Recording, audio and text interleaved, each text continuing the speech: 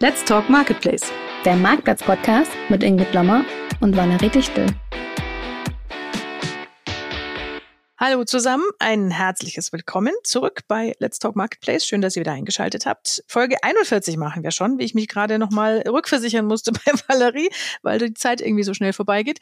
Ich freue mich, dass wir wieder im normalen Live-Rhythmus sind. Irgendwie ging mir das jetzt doch in den Ferien so ein bisschen ab. Aber Valerie, heute sehen wir uns nicht live, aber wir haben uns erst am Samstag gesehen, zu deinem Geburtstag. Ich bin ja dann irgendwann in meinen Zug gestiegen. Wie lange habt ihr denn noch gefeiert eigentlich? Ja, das war Freitag, aber ich habe gestern noch deinen Kuchen gegessen auf jeden Fall. Du, ging gar nicht so lang, weil ich sag mal so, je älter man wird, desto ruhiger werden die Partys. Stimmt. Ja, aber war noch ganz gut und hat mich gefreut, dass so viele da sind, weil ich immer verschiedene Menschen zusammenbringe. Das ist einfach so meins und alle meine Freunde, die zu meinem Geburtstag kommen, wissen immer, da gibt's immer wieder neue spannende Persönlichkeiten, mit denen man sich austauschen kann. Also die Rückmeldung gab's übrigens auch über dich. Also ja, war echt richtig schön auf jeden Fall. Ja. War eine nette Runde auf jeden Fall. Hat Spaß gemacht.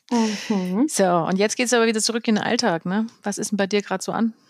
Bei mir steht gerade an, wir haben jetzt tatsächlich einen ganz neuen Kurs gelauncht und zwar gibt's den AI-Workshop für das Marktplatz-Business und zwar am 19. Oktober und am 9. November.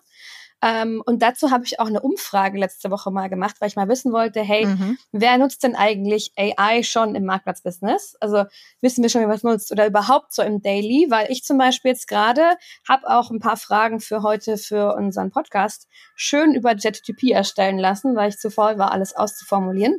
Und es funktioniert schon ganz gut. Umfrageergebnis war 26 Stimmen, noch nicht so repräsentativ, aber 42% haben gesagt, sie nutzen schon jeden Tag KI, 46% schon manchmal und der Rest war so, hoffentlich bald oder ich habe immer noch keinen Plan. Also ich würde mal sagen, das ist schon ganz gut so integriert dafür, dass es noch so neu ist. Mhm. Ja, klar, weil Nutzt es halt so du's viel. denn? Ja, ich nutze es auch, ja. Also nicht zum Schreiben. Fürs Schreiben ist es zu schlecht, muss ich jetzt echt sagen. Das ist, also auch an einem schlechten Tag schreibe ich immer noch besser als ChatGPT, aber gut, das ist auch mein Job. Aber wofür ich es nutze, ist sowas wie, okay, auch Interviewfragen. Dann, was einigermaßen geht, ist Zusammenfassen von Notizen. Gesprächsnotizen. Wenn ich immer Gespräche führe, dann notiere ich mit und wenn ich das einfach reinkippe, dann macht er mir da einen Text draus.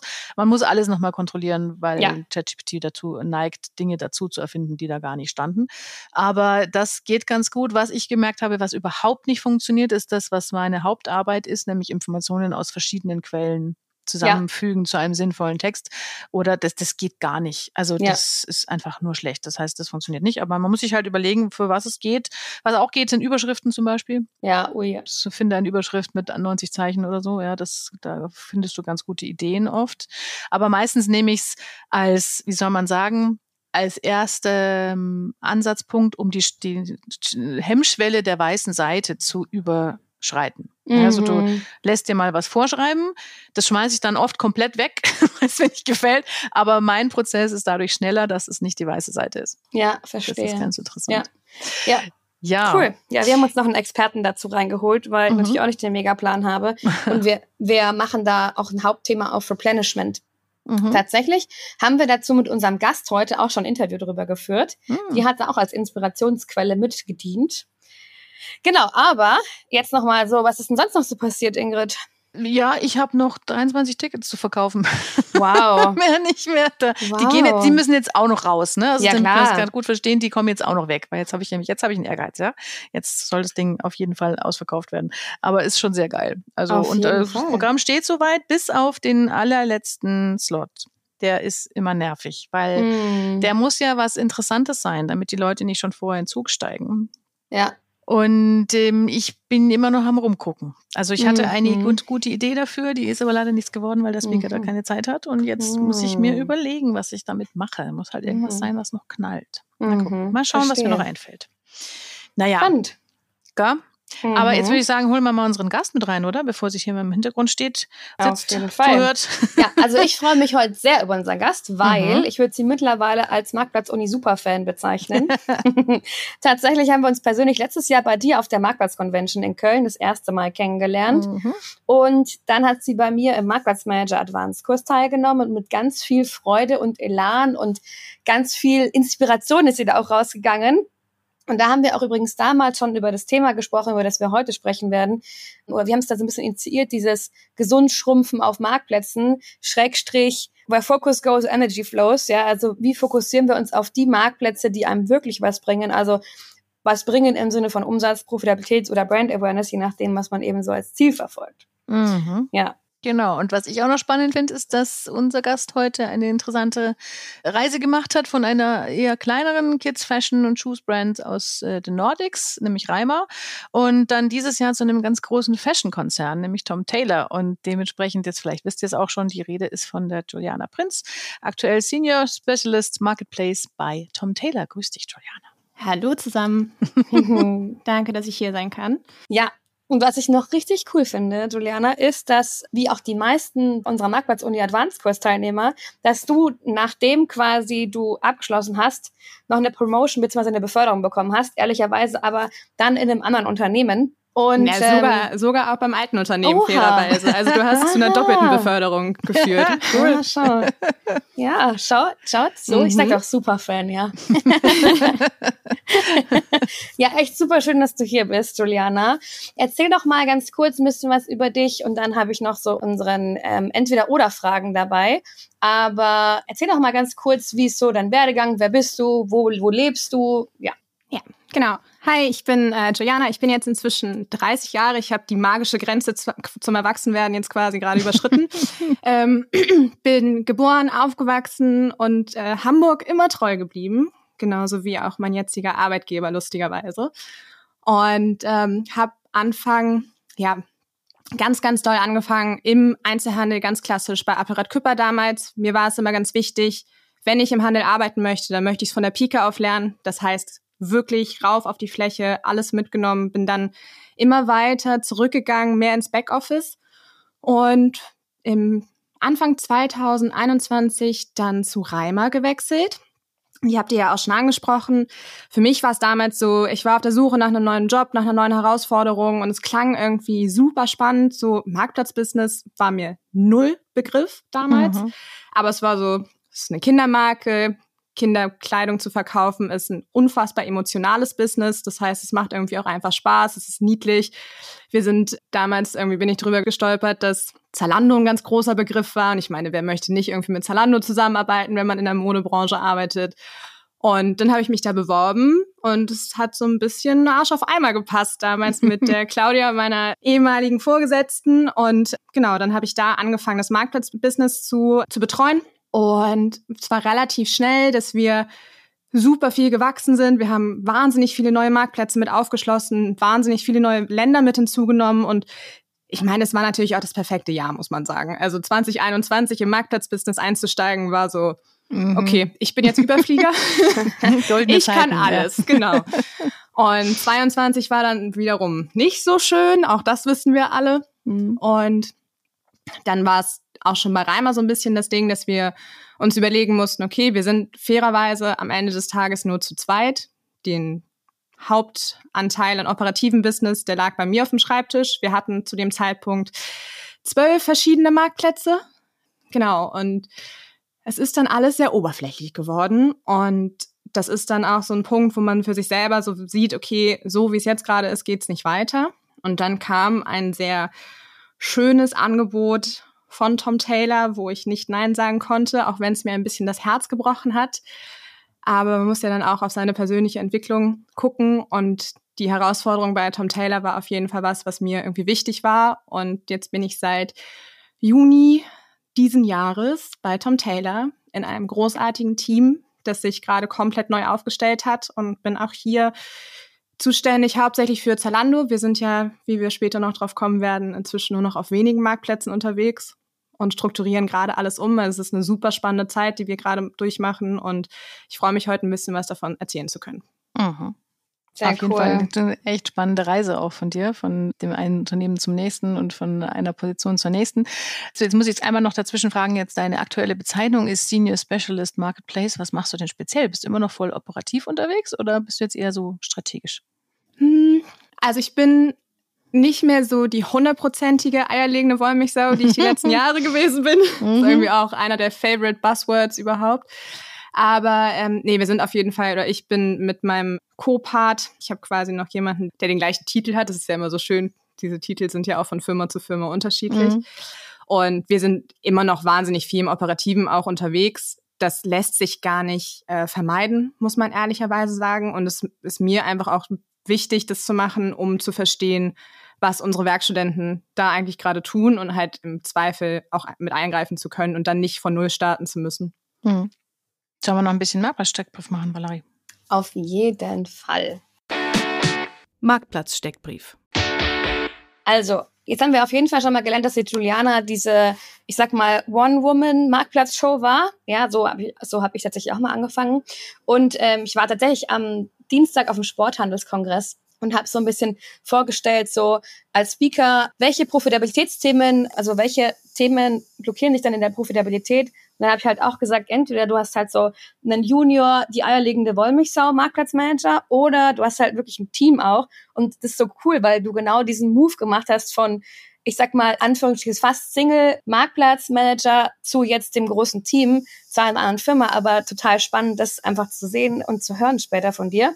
Von daher, wir wissen jetzt schon mal, wie viele Jahre Erfahrung du im Marktplatzbusiness hast. Wie hast du es denn gelernt? Ja, mit großer Unterstützung von der Claudia und vor allem mit großer Unterstützung auch irgendwie von TradeByte. Also wir haben damals mit TradeByte zusammengearbeitet. Ich arbeite heute auch immer noch mit TradeByte zusammen und habe da relativ normal, würde ich mal behaupten, das erste Remote-Training über 2 Tage gemacht und ansonsten viel ausprobieren und nochmal ausprobieren und dann nochmal ausprobieren und alles umwerfen. Ja. Kenne ich auch gar nicht. Was ist so dein USP-Fokus-Thema im Thema Marktplatzbusiness? Also wo du sagst, da bin ich richtig gut drin.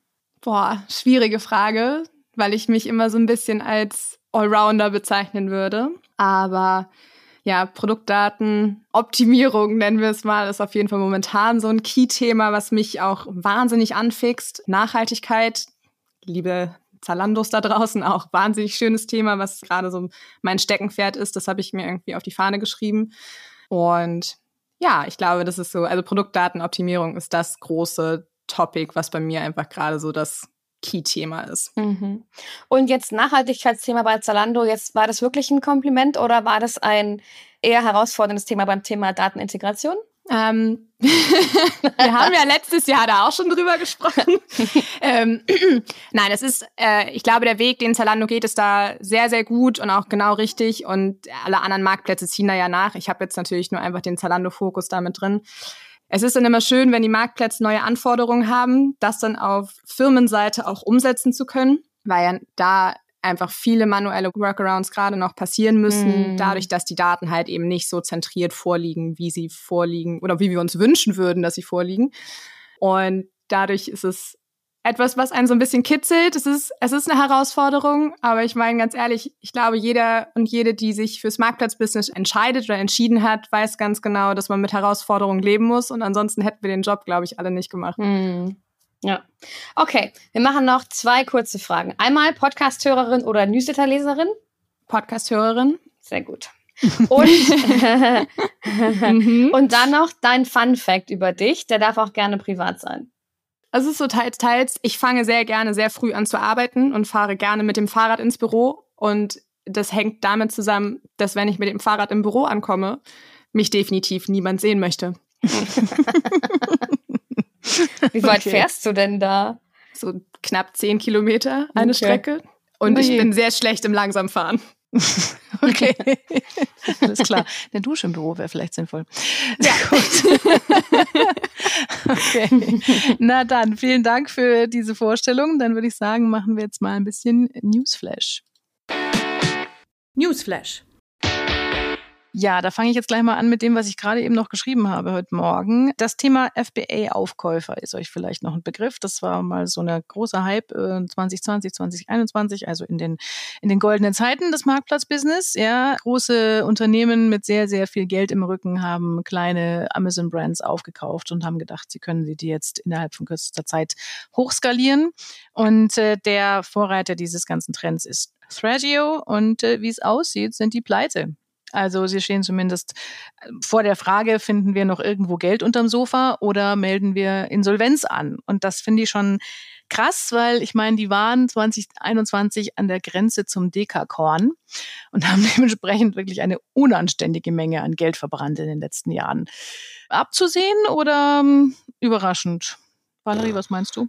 Boah, gute Frage. Was ist ein Dekakorn? Wie viel 10 Milliarden US-Dollar. Wow. Also Bewertung. Ja, klar. Aber das ist ja schon einfach absolut, also es ist schon ein bisschen... Ja. Ich mir gerade kurz die Worte. Ja, unanständig, hast du schön ausgedrückt. Also ehrlicherweise, ich meine, die Frage ist, wie überraschend ist sowas 2023 noch? Irgendwie überrascht mich dieses Jahr nicht mehr so viel in der Richtung. Aber wenn man sich das mal vorstellt von vor 2 Jahren, wo sie so viele Marken aufgekauft haben, versus jetzt, dass sie in die Insolvenz gehen. Also das ist so unvorstellbar irgendwie. Und da frage ich mich, also wie grob kann man diesen Karren in den Mist fahren? Also ich meine, also wie viel muss man da falsch gemacht haben? Ja. Weil diese Menschen, die diese Marken aufgebaut haben, die müssen ja irgendwas richtig gemacht haben.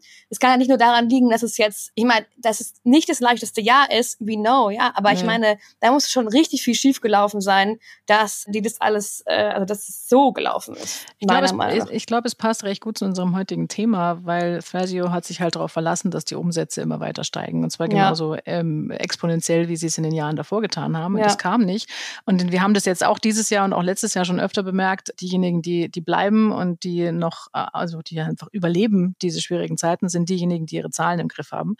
Und das hat das Thrasio offensichtlich überhaupt nicht. Also weder ihre Zahlen noch ihre Prozesse im Hintergrund. Ja. Aber trotzdem, das heißt natürlich auch, jetzt mit denen gehen mehrere 100 Brands unter, denen es eigentlich, bevor sie verkauft haben, in der Regel ganz gut ging. Das ist schon erstaunlich. Ja, dann machen wir mal weiter. Was haben wir hier noch? Genau, TikTok. Ich habe in letzter Zeit eine Menge über TikTok Shop geschrieben. Die sind noch nicht in Europa, aber noch unterstrichen an dieser Stelle. Sie sind sehr stark unterwegs in UK und in verschiedenen asiatischen Ländern, wobei sie in Indonesien gerade verboten worden sind. Und in den USA auch und gehen da wohl all in. Also in Sachen E-Commerce vorantreiben hat sich TikTok jetzt offensichtlich zu einer Strategie durchgerungen. Sie waren länger so ein bisschen am Schwanken, wie sie das jetzt am besten angehen, aber jetzt sind sie offensichtlich überzeugt, wir machen das selbst mit einem eigenen Marktplatz und gehen da volle Kanne ran. Ich habe letzte Woche mal auf LinkedIn eine kleine Umfrage gestartet, um zu hören, wie die Leute das so sehen. Wie stehst du denn dazu, Giuliana, wenn TikTok jetzt in Europa anfangen würde? Wäre das eine Plattform, die man auch aus Marktplatzsicht, aus Verkaufssicht wirklich in Betracht ziehen müsste? Super spannend. Also ich weiß, dass wir bei Tom Tailor einen eigenen TikTok-Account haben. Ich selber ich oute mich, ich habe keinen TikTok. Vielleicht bin ich auch einfach zu alt dafür, keine Ahnung. Ich habe einen, okay? Ich bin viel älter als du.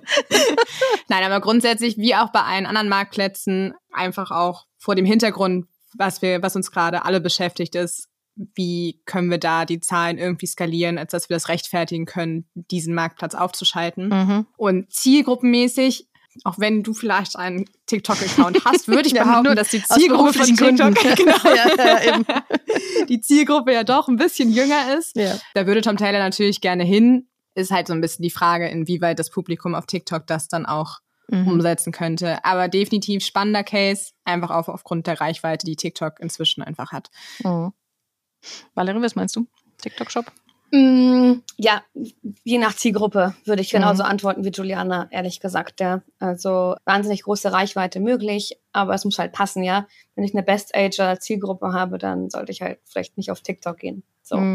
Ja, klar. muss ein bisschen auf die Zeit schauen, deswegen gehe ich jetzt mal ein bisschen weiter in meiner Liste. Vielleicht eine ganz interessante Sache. Amazon experimentiert ja immer wieder mal bei der Darstellung seiner Produktlistings und eines dieser Experimente war letzte Woche großer Aufreger fast schon, denn auf einigen Produktlistings wurden Verkaufszahlen angezeigt. Also stand dann genau da, so und so viele Stück verkauft in den letzten 3 Monaten oder so. Fand ich auch interessant, weil einige Marktplätze, Galaxus ist da auch ganz vorne, ja in Sachen Transparenz und Produkttransparenz da experimentieren und Amazon versucht es auch immer wieder mal. Was halten wir denn davon, wenn das so klar dargestellt wird, wenn zum Beispiel jetzt eins von euren Produkten, Giuliana, so klar kommuniziert würde als so und so viele Verkäufe in der letzten Zeit? Findest du das gut oder nicht so? Ich frage mich an der Stelle, und ich habe mich das damals bei Galaxus auch immer schon gefragt, wie wahr sind denn diese Zahlen? Also wer kann mir denn garantieren, dass das tatsächlich die Zahlen sind von den Verkäufen? Naja, ansonsten kommt es dann aufs Produkt an, um mal kurz ins Phrasenschwein reinzukommen. Wenn es ein gutes Produkt ist, hey, auf jeden Fall, ist doch cool. Und wenn es ein schlechtes Produkt ist, würde ich jetzt eher sagen, so, weiß ich jetzt nicht, ob ich das so da draußen... Muss jetzt so transparent kommuniziert werden, dass es sich nicht verkauft. Okay. Was ich sagen würde, ist halt noch, dass du halt neue Produkte es halt tendenziell dann noch schwieriger haben, irgendwie Fuß zu fassen, weil dann immer die schon 1000-fach gekauft wurden, halt noch mehr gekauft werden. Also so, das finde ich. Wobei ich da eine andere News, die da noch stehen, ich weiß, ich sehe ein bisschen mehr, als die Ingrid erzählt, die finde ich auch noch richtig spannend. Magst du die noch mal kurz erzählen mit der Kartellbehörde? Ja gut, das ist natürlich, ich habe es jetzt erstmal rausgelassen, wichtig, weil das jetzt in Europa halt noch nicht so relevant ist, aber es wird natürlich irgendwo relevant. Also sagen wir mal so, die US-Kartellbehörde, FTC heißt die, hat eine Klage gegen Amazon eingereicht, wegen einer mutmaßlichen Monopolstellung im Onlinehandel. Das ist ja keine neue Debatte, ne? Das wird Amazon seit Jahren immer wieder vorgeworfen, auch von der europäischen und auch von der deutschen Kartellbehörde. Und Amazon wiegelt das immer gerne ab, dass sie halt sagen, also im Handel haben wir überhaupt gar keine Monopolstellung und wir sind ja eigentlich nur der kleine nette Händler von nebenan und unsere Plattform ist ja kein Monopol, sondern eine Plattform für andere Händler. So, und die FTC möchte dieser Lesart allerdings jetzt nicht folgen, sondern schlägt tatsächlich in ihrer Klage eine Zerschlagung des Unternehmens vor. Also sie haben es genannt Neuaufstellung oder ein neues System. Letztlich steht dahinter, das Einzige, was ich mir da vorstellen kann, ist eine Zerschlagung zwischen Eigengeschäft und Marktplatz. Ich hätte es jetzt fast ausgelassen aufgrund der Zeit, weil die Erfolgsaussichten für diese Klage extrem unklar sind. Allerdings, wenn sie durchkommt, dann könnte das durchaus die Geschicke von Amazon deutlich beeinflussen. Ich glaube, also wir haben da noch 2 Themen dazu. Ich weiß, die Zeit ist eng, aber was ich noch gelesen habe, ist, dass sie aufgrund dieser Klage parallel dazu haben sie entschieden, in den USA sämtliche Eigenmarken fast einzustellen, die sie erstellt haben. Was ich total spannend finde, halt eben auch in unseren Kategorien und dass sie halt nur noch sehr, sehr wenige, zum Beispiel die Amazon Basics Grant erhalten, aber alle anderen abstoßen. Ja, meinst du, das hat was mit der Klage zu tun? Weil ich habe das auch gelesen und dachte mir, gut, vielleicht hat es auch einfach Profitabilitätsgründe, weil die anderen Klagen liefen nicht so gut. Hat aber auch mit der Monopolstellung zu tun, weil halt ihnen auch vorgeworfen wird, dass sie sich quasi selber Daten gezogen haben aus dem Marktplatzgeschäft, um es selber im Retail zu verwenden. So. Also das kam dazu. Und andere News kam noch dazu, dass sie halt wahnsinnig stark in Cloud nochmal gehen. Und ich könnte mir auch vorstellen, dass da irgendwann eine Zerschlagung ansteht zwischen Amazon Retail und AWS. Ja, das ist allerdings, glaube ich, realistisch. Ja, und die wäre dann auch richtig schmerzhaft, vermutlich. Ja, da muss ich jetzt einmal kurz in die Praxis fragen, Giuliana. Sind solche Nachrichten für euch relevant? Guckst du dir das an und denkst dir, ja, wichtig? Oder denkst du, wir müssen letztlich nehmen, wie es kommt? Amazon selber für uns im Marktplatzbusiness tatsächlich gar nicht mal so relevant, weil es bei uns ein Wholesale-Kunde ist. Trotz allem für die Branche an sich einfach super wichtig, wenn solche News rauskommen, weil es einfach Auswirkungen haben kann auf alle. Und dann wahrscheinlich auch kein Halt gemacht wird bei Amazon, sondern andere Plattformen sich auch noch angeguckt werden. Und ich meine, am Ende müssen wir es so nehmen, wie es kommt, beziehungsweise rechtzeitig uns nach Alternativen umgucken. Und von daher ist es auf jeden Fall was wir immer mit mit im Blick haben, da dann doch Newsletter-Leserin. Ja, klar. Aber genau. Ja. Naja, in Europa könnte so ein ähnliches Schicksal durchaus Zalando ja nun auch irgendwann mal ereilen, nachdem die EU ja so Zalando auch als eine der großen Plattformen ansieht, also der very large Platforms, für die seit diesem Jahr neue oder eigene Regeln gelten. So, jetzt aber wirklich genug von Newsflash. Wir haben doch noch so viel zu reden und keine Zeit. Das hilft doch nichts. Also, gehen wir zum Thema der Woche und sprechen mit Giuliana über gesund schrumpfen im Marktplatz-Business. Das Thema der Woche. Jetzt, du hattest vorher bei der Vorstellung ganz nett erzählt, dass du da einen totalen Paradigmenwechsel hattest, ja, von Reimer mit, wir haben sehr viele Marktplätze, auch sehr viele Länder angeschlossen und versuchen das zu zweit irgendwie zu stemmen, zu Tom Tailor, wir gucken uns den Markt an und reduzieren runter auf jetzt mittlerweile, glaube ich, nur noch 3, hattest du gesagt, Plattformen. Und ja, vielleicht kannst du einfach mal den Prozess kurz erklären, der da dahinter steht. Mit wie vielen Plattformen hat Tom Tailor angefangen und warum sind es jetzt nur noch 3 und warum genau diese? Also unter welchen Kriterien habt ihr dir erst das Abschalten oder Bleiben entschieden? Wobei, da darf ich noch einwerfen, ihr habt es ja schon gemacht bei Reimer, ne, Giuliana? Ja, wir haben angefangen.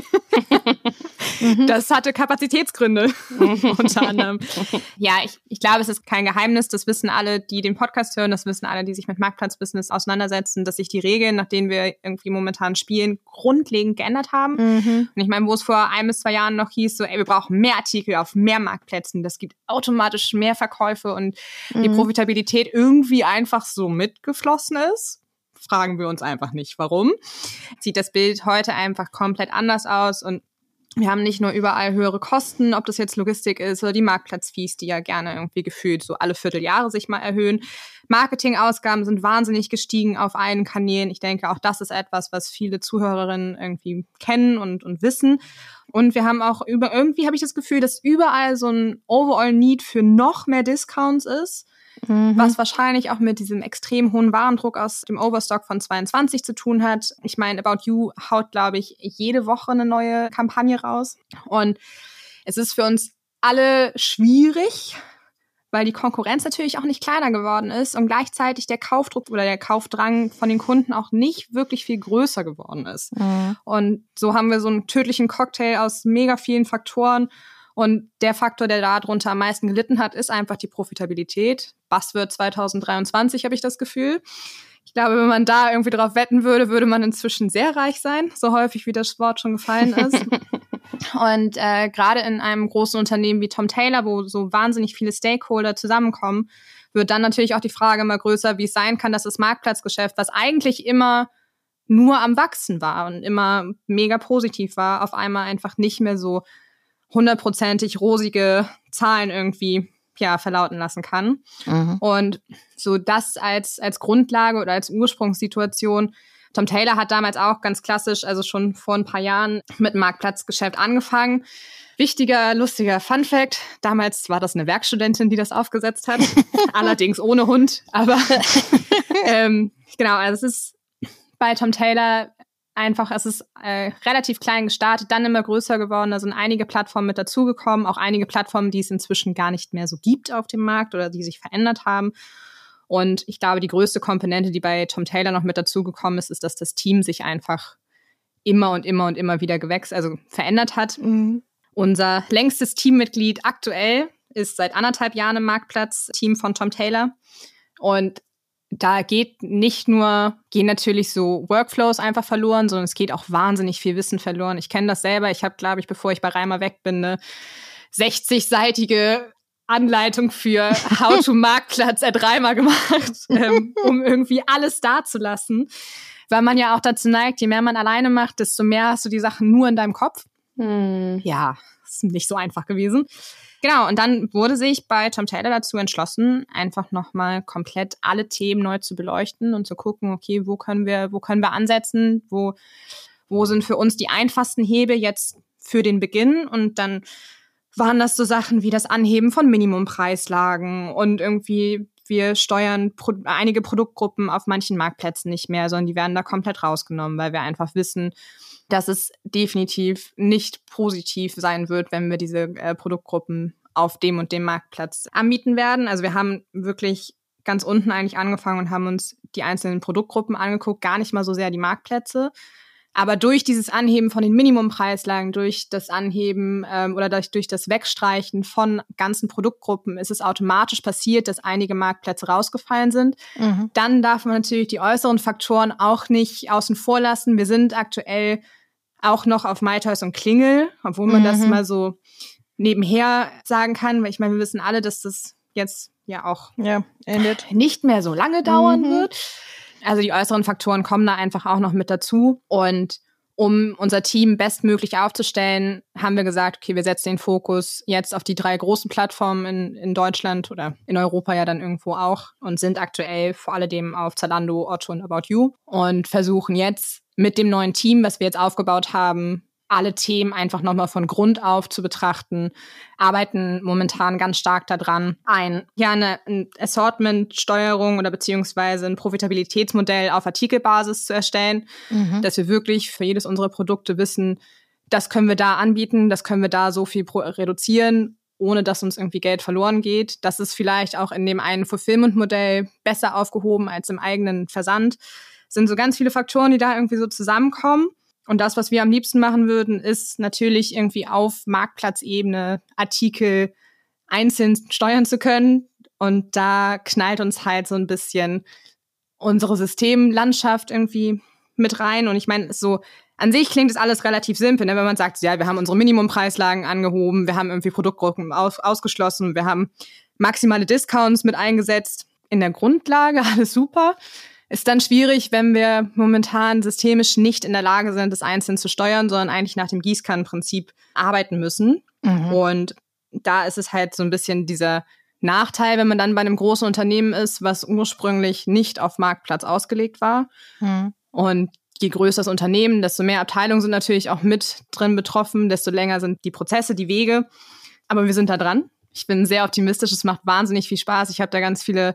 Es ist auch ein super spannender Wechsel dann natürlich von Reimer weg, wo ich irgendwie viel alleine gemacht habe, mit ein bisschen Unterstützung von den anderen EntscheiderInnen, die da so in den anderen Abteilungen waren, zu jetzt irgendwie einem Aufbau, wo wir teilweise mit 5 oder 6 anderen Abteilungen zusammenarbeiten müssen, damit es systemisch so aufgesetzt werden kann, dass wirklich auch alle davon profitieren können und dass es am Ende dann auch so bei uns ankommt, wie wir es haben wollen. Lass uns da vielleicht mal kurz ein bisschen tiefer reingehen. Ich habe auch noch eine andere Frage. Ja. Um einmal an die Basis zurückzukommen. Hier sagst du, ihr seid auf Otto, About You und Zalando angebunden. In welchen Ländern seid ihr angebunden? Also in welchen Ländern verkauft ihr? Und wie seid ihr angebunden? Also welche Middleware nutzt ihr? Wie seid ihr logistisch angebunden? Einfach um mal die Basis zu wissen, hey, wie seid ihr denn da aufgestellt? Also wir sind klassisch bei TradeByte geblieben, also für mich geblieben, sagen wir so. Wir machen sowohl bei About You als auch bei Zalando eigenen Versand und die jeweiligen Fulfillment-Modelle. Sind bei Zalando in 6 Ländern mit eigenem Versand und insgesamt 8 oder 9 Ländern, eher 9 Ländern über ZFS. Bei About You haben wir ein ähnliches Setup. Da ist natürlich über FBay dann die komplette Länderlandschaft freigeschaltet. Und Otto machen wir über Otto Market. Ja, genau. Das ist so, dass die Basis, unser Logistikdienstleister ist Avato. Das heißt, bei Otto ist Otto ist nicht als Lieferant angebunden, sondern ihr verkauft da tatsächlich selber. Ja, genau. Okay. Ja, ich frage nur, weil es da tatsächlich wenige Hersteller bis jetzt diesen Marktplatz nutzen. Deswegen habe ich da aufgemerkt. Ja, okay. Ich meine, Otto hat ja auch in den letzten Jahren gerne mal alte Geschäftsmodelle abgeschossen und neue mit hinzugefügt, aber wir sind als Tom Tailor auf Otto und verkaufen da. Okay. Spannend. Wenn du jetzt sagst, es ist so ein bisschen so ein Widerspruch zwischen, eigentlich wisst ihr, was ihr tun müsst, ja, wenn ich das richtig verstanden habe. Ja, eigentlich wisst ihr genau, okay, wir brauchen eigentlich eine Profitabilitätsanalyse auf Produktebene und dann brauchen wir irgendeine Form von Automatisierung, die uns erlaubt, von jetzt auf gleich das eine Produkt auf dem Marktplatz in diesem Land anzuschalten oder abzuschalten. Meintest aber auch, das ist ein bisschen schwierig mit der Systemlandschaft. Ich denke, das ist so ein Schmerz, den viele Marktplatzmanager nachvollziehen können. Wenn du dir eine Systemlandschaft backen könntest, wie müsste sie denn aussehen, damit das gut funktioniert? Ich weiß, dass es unter den Zuhörerinnen Menschen gibt, mit denen ich auch im Kontakt stehe, die das schon machen. Eine artikelgenaue Steuerung auf den Marktplätzen. Ja, ich glaube, wenn man sich was backen könnte, wäre es ein System, was so die optimale Menge an Produktdaten zur Verfügung hat und dann aber auch direkt schon alle wichtigen Kennzahlen mit drin hätte, um halt durch einfache Regeln entscheiden zu können, okay, wenn eine Produktmarge unter Punkt X fällt, wird es automatisch da und da abgeschaltet. Wenn eine Retourenquote über Punkt X ist, haben wir auch da für einige Marktplätze einfach direkt den Hebel, den wir setzen können. Ich glaube, das Gießkannenprinzip, das funktioniert über die Masse.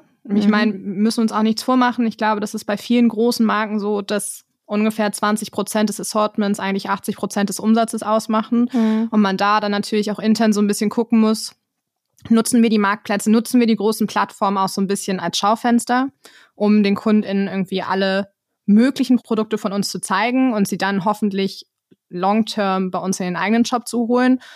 Oder sehen wir Marktplatz wirklich nur als Abverkaufskanal und sagen, nee, alles, was sich nicht dreht, wird rausgenommen, wird gar nicht erst angezeigt. Es ist so ein bisschen abwägen, bisschen interne Prozesse oder interne Themen irgendwie auch besprechen und da Entscheidungen treffen, um es irgendwie möglichst vernünftig zu machen. Aber ich glaube, das Wichtigste ist, und das ist das, wo wir ganz stark dran arbeiten, was hoffentlich Anfang nächsten Jahres, ich will jetzt hier keinen Druck ausüben auf mein Team, aber Anfang nächsten Jahres umgesetzt werden kann. Die kennen die Schmerzthemen, wir sprechen da täglich drüber. Genau, aber das ist, denke ich, was das ganze Marktplatzbusiness oder auf jeden Fall das Marktplatzbusiness bei Tom Tailor wahnsinnig nach vorne treiben wird. Habt ihr denn jetzt schon eine klare Orientierung in Sachen Ziel auf Marktplätzen? Also ist das neue Ziel jetzt overall für alle Produkte, die auf Marktplätzen unterwegs sind, Profitabilität? Und dementsprechend nimmt man dann die Umsatzeinbrüche, die natürlich auch aus wir schalten den und jenen Marktplatz ab, entstehen dann hin und das ist auch okay so? Oder ist es noch ein Prozess, dahin zu kommen, zu sagen, wir richten uns jetzt voll auf Profitabilität? Es ist unser langfristiges Ziel, das kann ich, denke ich, so offen sagen. Man muss dann aber auch immer wieder betrachten, dass auch bei uns teilweise Entscheidungen von höherer Stelle einfach getroffen werden, was die grundlegende Ausrichtung angeht, die dann diesem Ziel vielleicht manchmal im Weg stehen können. Aber grundsätzlich ist es einfach unser Ziel zu sagen, wir wollen ganz genau wissen, welches Produkt wie, wo, was erreichen kann. Und das wollen wir dann auch da rausholen.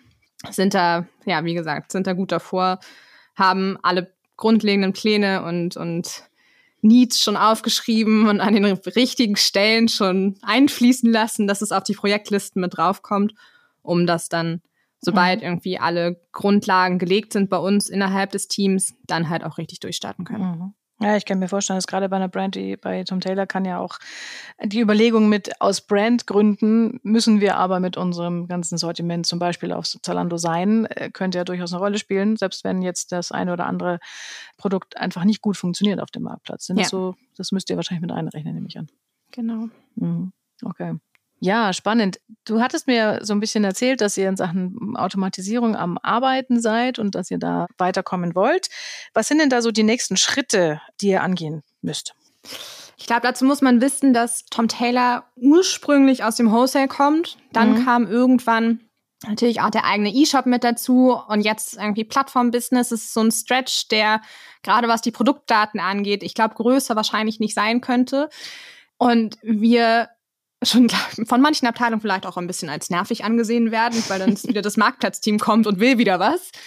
Aber das ist, glaube ich, etwas, womit viele zu kämpfen haben. Wir sind gerade dabei, das ganze Feld einmal von hinten aufzuräumen und vor allem auch aus der anderen Richtung aufzuräumen. Wir haben angefangen, uns wirklich für unsere Plattform anzugucken, welche Daten können wir da eigentlich angeben, inklusive aller möglichen Werte, die auf diesen Komponenten hinterlegt sind, haben diese Liste wiederum jetzt als Grundlage genommen, um mit unseren Produktentwicklern und auch mit den Abteilungen zu sprechen, die Daten einpflegen, was wir leisten können, also welche Daten wir tatsächlich schon da haben. Und es sind ja immer mehr Daten da, als man dann irgendwie am Ende des Tages so bekommt. Es muss dann nur in der technischen Umsetzung auch stimmen, dass die dann auch wirklich am Ende des Tages bei Zalando, bei About You irgendwie auf der Produktdetailseite landen. Genau, also wir sind quasi auf Komponentenebene daran, mehr und mehr Daten mit hinzuzufügen, um einfach, wir nennen sie immer bei uns als Insider im Team, Manuel und Manuela dann irgendwann abschießen zu können, weil diese manuellen Workarounds bei uns wirklich gerade noch wahnsinnig viel Zeit fressen. Und das Ziel einfach ist, um strategisch dann auch viel, viel mehr arbeiten zu können, so die Produktdatenbasis so groß zu machen, wie es irgendwie geht, um dann einfach Fehlercodes aus dem Weg zu gehen. Auch das ein gern genommenes Thema, wenn es um Zalando und About You geht. Um da einfach, Zeit zu sparen, die wir alle nicht haben. Ja. Magst du vielleicht mal, um das ein bisschen konkreter zu fassen, so einen typischen Manuell bei euch im Haus beschreiben? Also so einen richtigen blöden manuellen Ablauf, der jedes Mal wieder Zeit frisst und den ihr gerne automatisieren möchtet als nächstes? Ja, kann ich zurückkommen zu dem Thema, was ich schon angeschnitten hatte mit der Nachhaltigkeit. Tom Tailor und vor allem unsere Produktteams und unser B-Part, das ist ja unser Tom Tailor-Name für unser Nachhaltigkeitskonzept. Die Teams haben eine unfassbare Arbeit geleistet in den letzten Jahren und wir wollen es natürlich auch auf den Marktplätzen präsentieren, wie viel Arbeit wir da reingesteckt haben, wie viele Produkte von uns inzwischen nachhaltig gekennzeichnet sind, aus nachhaltigen Materialien sind. Und da arbeiten wir gerade dran, die Daten so aufzubereiten, inklusive der ganzen Zertifizierungsstandards und Zertifikatsnummern. Da kommt ja einiges an Daten zusammen, die verlangt werden, um die automatisiert bei uns in TradeByte und dann bei Zalando reinzuspielen. Weil aktuell sieht es so aus, dass meine werte Kollegin sich, glaube ich, 2 Wochen lang hinsetzt und von jedem Produkt einzeln sich die Zertifikatsdetails anguckt, diese dann wiederum in eine Excel-Tabelle einfügt. Diese Excel-Tabelle wird dann aufbereitet, dass die Daten mit den Werten von Zalando und About You matchen, wird dann an uns gespielt und dann pflegen wir diese Daten wiederum mit den kanaleigenen Artikelnummern in die Templates und laden es dann hoch. Okay. Ja, das ist die Arbeit von Manuel und Manuela. Und ich würde sie gerne abschaffen. Es dauert nämlich sehr lange. Ja, das kann ich mir gut vorstellen. Ja, aber es war vermutlich eben auch deutlich komplexer, als man sich das so als Laie vorstellt, das eben dann in der Automatisierung zu gießen. Ja. Ich finde es ja irgendwie ganz spannend, weil man denkt immer, auch als ich bei Amazon gearbeitet habe, dann dachte immer jeder, also die sind so groß, die müssen ja alles automatisiert haben, es muss ja laufen, so viel Daten die haben und Zugriffe und keine Ahnung, das muss ja wie am Schnürchen laufen. Und wenn du da mal drin sitzt und du denkst, na ja, geht so. Schnürchen ist was anderes, ja. Okay. So. Dann denkst du, dann ist aber auch manchmal ganz beruhigend, also ist nicht geil, ne, weil andere können das mit Sicherheit schon viel besser und andere Länder sind da auch viel weiter fortgeschritten als wir. Ja, schauen wir nochmal rüber nach Asien, aber manchmal ist es ganz beruhigend zu wissen, okay, den anderen geht's genauso. Ich denke immer, die anderen haben es schon irgendwie voll drauf und alles mit den goldenen Löffeln gegessen, weil sie wissen, wie der Hase läuft, ja. Aber ist halt auch dann in Realität manchmal auch wieder ganz anders. Obwohl man einen großen Konzern vor sich hat. Oder vielleicht gerade deswegen. Ja? Ich glaube, ja, gerade deswegen ist der Punkt. Und gerade wenn die Konzerne einfach schon seit vielen, vielen, vielen Jahren am Markt sind und sich das so historisch aufgebaut hat und man da jetzt einfach mit wirklich alten Systemlandschaften zu kämpfen hat und die einmal komplett aufbrechen muss.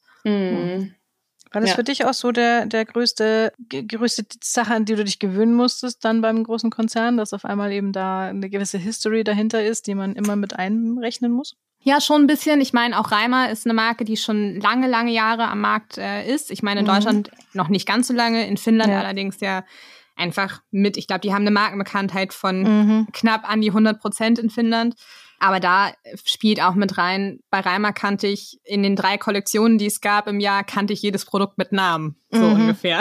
So, das war die Tiefe und Intensität, mit der man sich irgendwie auch mit den Produkten auseinandersetzen konnte. Ich habe bei Reimer eigentlich alles manuell angelegt. Da werden wahrscheinlich jetzt viele mit dem Kopf schütteln, aber ich habe immer so 2 Wochen so komplett geblockt für die Anlage der neuen Kollektion. Und da kann man natürlich auch ganz anders agieren. Und jetzt haben wir ein paar mehr Kollektionen im Jahr mit ein paar mehr Produkten. Und da vor allem auch den kleinsten gemeinsamen Nenner zu finden, zu sagen, okay, das sind Werte, die brauchen wir für jede Produktgruppe.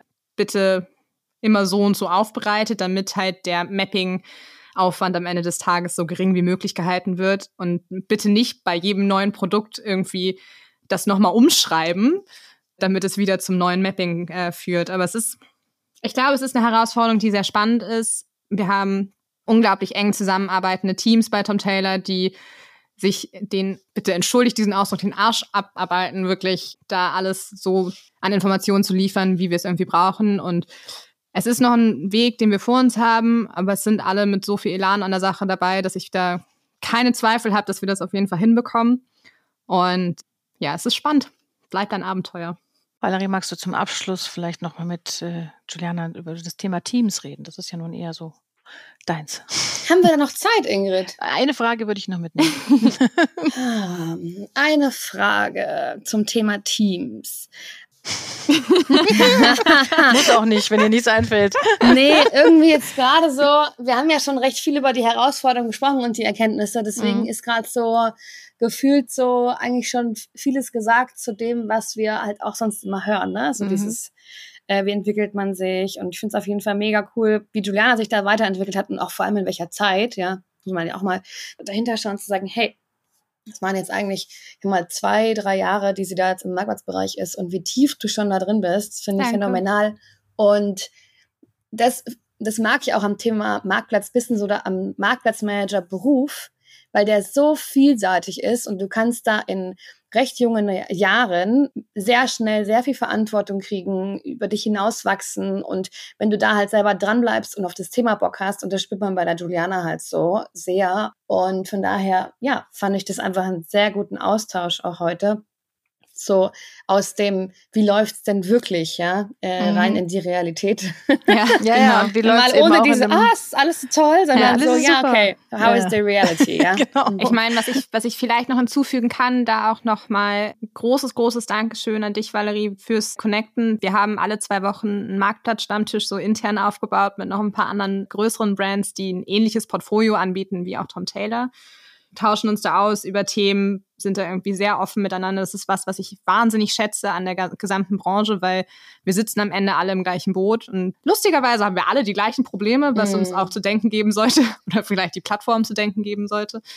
Aber dieser Austausch, der im Marktplatzbusiness, der in der Branche einfach stattfindet, da so offen drüber sprechen zu können, ist was uns alle, glaube ich, am Ende des Tages sehr nach vorne bringen wird. Ja, definitiv. Prima. Na dann sage ich für heute vielen Dank. Schön, dass du da bei uns warst, Giuliana, und uns da einen kleinen Einblick gegeben hast in eure quasi Work in Progress, das momentan läuft. Und da auch gerne nochmal den Hinweis, noch einen tieferen Einblick ins Work in Progress bei euch kriegen wir dann auf der Marketplace Convention. Da freue ich mich auch sehr, dass du mit dabei bist und uns einen kleinen Vortrag plus Bühneninterview mit mir zusammen machst auf der Bühne da. Das wird auch spannend. Gut, dann fürs heute erstmal vielen Dank fürs Zuhören und ihr wisst ja das Übliche, liken, folgen, abonnieren, 5 Sterne auf Spotify dalassen. Ihr wisst ja, wie es läuft. Einfach weitermachen. Genau. Valerie, was machen wir das nächste Mal? Nächstes Mal sprechen wir über mal wieder den berühmten Marktplatzquadranten, ja, und diesmal über das Thema Sport. Also welche Sportmarktplätze sind denn relevant für die Sportbrands? Passt ja prima, weil du gerade erst beim Sporthandelskongress warst, ne? Richtig, genau. Und weil wir damit ja auch euch das wieder die Infos teilen auf der Marktplatz-Convention. Und von daher, vielen Dank fürs Zuhören. Liked uns, teilt uns, folgt uns, abonniert uns und wir sehen uns dann oder hören uns, besser gesagt, in 2 Wochen und sehen uns in nicht mal mehr 4 Wochen. Ja, in 3,5 Wochen in Köln. Genau. Bis dann. Bis dann. Ciao. Das war Let's Talk Marketplace, der Marktplatz-Podcast mit Valerie Dichtel und Ingrid Lommer.